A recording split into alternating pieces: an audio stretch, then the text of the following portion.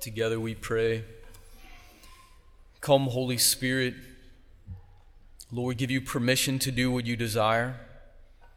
Make our minds, hearts, and souls fertile soil that your word may bear great fruit in our life. Illuminate the scriptures for us. Convict and console our hearts. Speak, for your servants are listening. Hail Mary, full of grace, the Lord is with thee. Blessed art thou among women, and blessed is the fruit of thy womb, Jesus. Holy Mary, Mother of God, pray for us sinners, now and at the hour of our death. Amen. And the Word became flesh and made his dwelling among us. And he's the revelation of the Father, full of grace and of truth. These words maybe have become commonplace to us, and maybe you've seen them as we've been preparing for Christmas, kind of posted all over the place. The Word became flesh.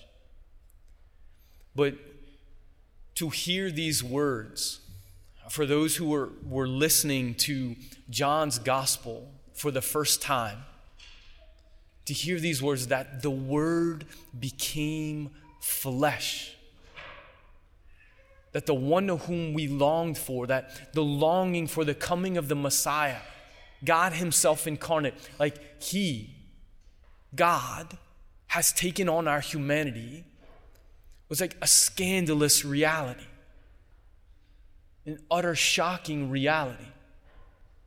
This longing for him, the desire for God is written in the human heart.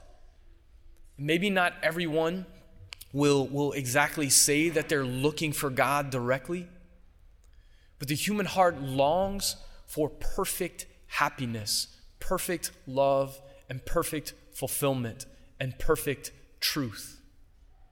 There is always a desire for more.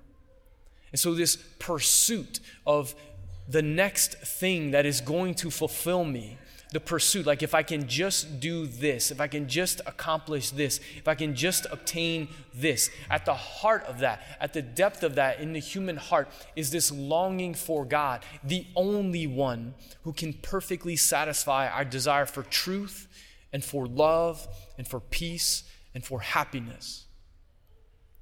And so to hear that not only God exists, not only that God exists, and brothers and sisters, you're here. Most of you, I presume, believe in God. Maybe not all of us in here believe in God. And there are less people today who believe in him than did not that long ago. It is a growing reality that the question of does God even exist is becoming more widespread. And it is not an accident, right? It is not a coincidence that there is greater confusion in the world, that there is greater sorrow, that there is greater despair, that there is greater running and grasping at so many things to fill the human heart that do not satisfy, because there is the question, is God even real? Is there more to this life? And so for us to hear these words that not only God is real, like not only God exists, but he took on our human flesh, and that in him we have the fullness of the glory of God. The first reading we hear from the letter to the Hebrews, or the second reading, in the past, God revealed himself in partial and various ways. And that's the history of the Old Testament. Right, the old covenant, just walking in relationship with God, this gradual revelation. And every revelation from the Lord was one in which the people were in awe, like God is speaking, God is revealing himself. We could go back to the burning bush, where you have Moses, right, who sees the burning bush, and he goes up and he is just in awe at this bush that is burning but is not consumed, that he takes, right, his feet off and he falls to the ground. What is going on here? The presence of the Almighty God.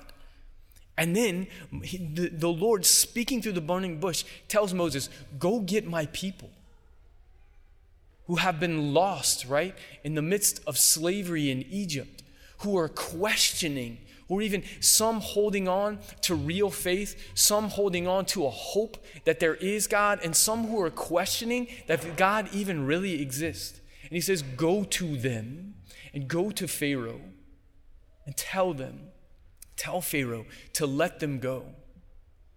And so in this, like Moses is like, okay, well, who do I tell them who you are?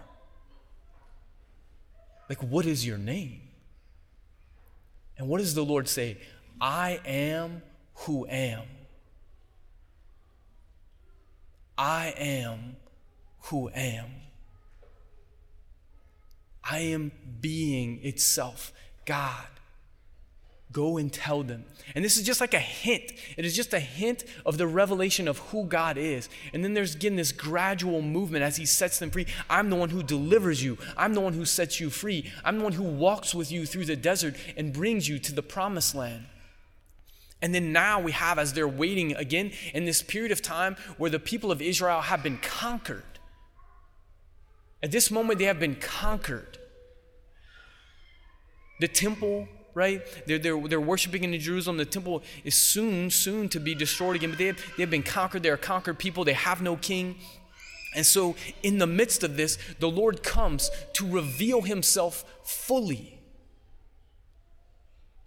Like the fullness of time, the full revelation of God, that God has come in the flesh. Now, if we were to think the Lord was going to do this, okay, like now's the time. We mentioned at the beginning of Advent that the coming of God in the flesh was an event so tremendous that God willed to prepare for it for centuries, for ages. And so this time is like, okay, now's the time. You can see the Father communicating with the Son and the Holy Spirit like, all right, is it time? It's time. Let's go. And then how does the Lord manifest himself? I mean, I'm not the Lord, right? This is clear. But if I was, I think I would do it in a different way than becoming a baby. You know? How about the chariots of fire, something like that, come in like, hey, everybody, all right? You were looking for me, and here I am. But the Lord comes hidden like a child. We could ask ourselves the question, why? There are many, many reasons for this. But Pope Benedict XVI said this, and I think it's so beautiful. You know, there is a sense of this holy fear of the Lord, which is an awe and reverence of God. It is a gift from the Holy Spirit. But all too often we have a negative fear of God, this servile fear of him, that he wants to put his finger down on us and crush us. And so the Lord does not want us to fear him with this servile fear, but he actually wants us to love him. So when he's manifesting himself, knowing that we cannot actually take at once the fullness of his glory. We know even there was just a peak on Mount Tabor at the Transfiguration, right? And they're there and they're just like, boom. Peter, James, and John, they just hit the deck like, okay, whoa, what's going on here? Too much for us to handle. So the Lord comes as a little child, Pope Benedict says, because so that we would not be afraid of him.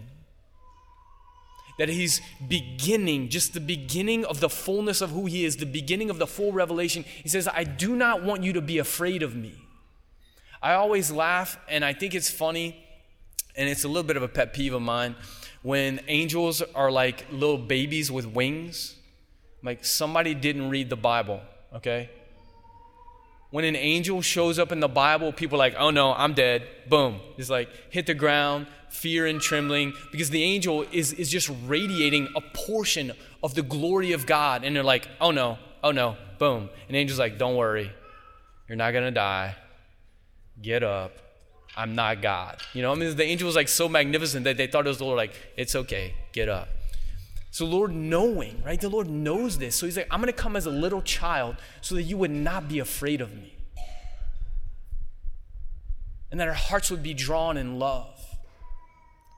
I don't know about you. I know in my family, I distinctly remember when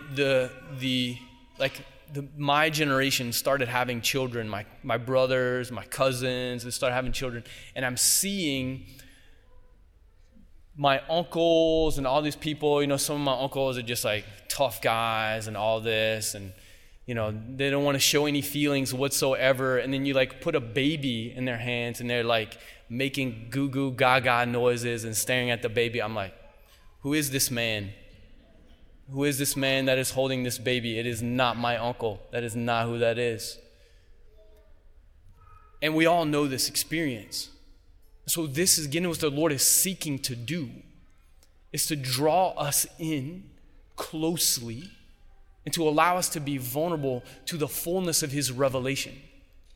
Because yes, to follow God a high call? Does he call us to follow him along a difficult path? It is. Because of our fallen human nature, because of sin, we have this tendency to not want to do what the Lord wants us to do. And so as he's beginning the fullness of his revelation, he's saying, look, we'll get to that. But right now, I want you to understand that I love you, and I do not want you to be afraid of me. And so whether, again, you have a belief and a faith in God right now, or you're questioning whether he exists or not, I ask you during this Christmas season, which this is just day one of the Christmas season, to meditate on the incarnation. The fact that God desires, he desires you not to be afraid of him, and he desires you to love him, that he would manifest himself this way, that our hearts would be opened and softened to the fullness of his revelation. And I've been going back and forth of whether I was going to mention this, and it's kind of like part of the homily, not part of the homily, but it's like in my mind, and it's just staying there in the back of my mind, so I'm going to say it. It's fine, okay? Lord, if you want me to say it, great. I'm going to say it out loud. If he doesn't, then you can just humor me, okay? This question of whether God exists or not. There's different ways to approach this question, and one of which, St. Thomas Aquinas has the 5 proofs of God's existence. I'm not going to go through all of the 5 proofs of God's existence. They're philosophical proofs, right? We kind of are on the tail end of this stage of if you can't put it under a microscope, I'm not going to believe it's true. We're kind of past that. There's that portion that's still there, and then there's some portion now, just because I'm telling you to believe it, you need to believe it, because I have a strong emotion around it. It's an interesting time that we're in. But the philosophical proofs, by reason, we can prove that there is a God. And here's just the simple first one, is causation. If you think of it, I'm here because my parents, and then their parents, and then their parents, and then we go back, and then we have just the creation of the world. We go back, and whether you believe in the Big Bang or all the things, we can go back, but something caused something, and something caused something, and something caused something, and something caused something, and something caused something. But how can that go back to infinity? There has to be something that did not need something else to cause its existence. Because it's impossible to go back in infinitely, this thing caused this thing, caused this thing, caused this thing, caused this thing, caused this thing. There has to be something, and we would say someone, who does not need anything to cause his existence. And that is the Lord himself. And so we could go back horizontally, but we could also go up vertically. Right now, we're all here because the carbon, hydrogen, and oxygen, right, in our bodies and our brains and our hearts is all still connected and working well. And then the atmospheric pressure and the fact that the earth is where it is from the sun and yada, yada. But you can't go back infinitely to all these molecules or all these things to where there's what's the thing that causes the next thing? The Lord. God. So even just by reason, we can say that God exists. There has to be this ultimate being. And so where we say as Christians believe profoundly that this Lord who is causing us to exist and everything to exist has revealed himself to us in this way. And he says, I am the way and the truth and the life. And that the only path to the Father is through him. And that we would not be afraid of him again. He came as a little child. So during this Christmas season, let us rejoice and give thanks and pray for the gift of faith. And take quiet, brothers and sisters. Take quiet in your life every day to pray, to meditate on the incarnation. What question are you asking in the depths of your heart right now? Do we even allow ourselves to be aware of it? Because there's one answer to every question. And the Word became flesh. Lord, where are you in this suffering? God, what is going on? Does my life have meaning? And the Word became flesh. And he dwelled among us. And in him, we saw his glory. The glory as of the only Son of the Father, full of grace and truth. Thank you for listening. The ministry here at Christ the King is made possible through our generous donors and golden givers. If you would like to learn more or partner with Christ the King on LSU's campus, please visit ctklsu.org.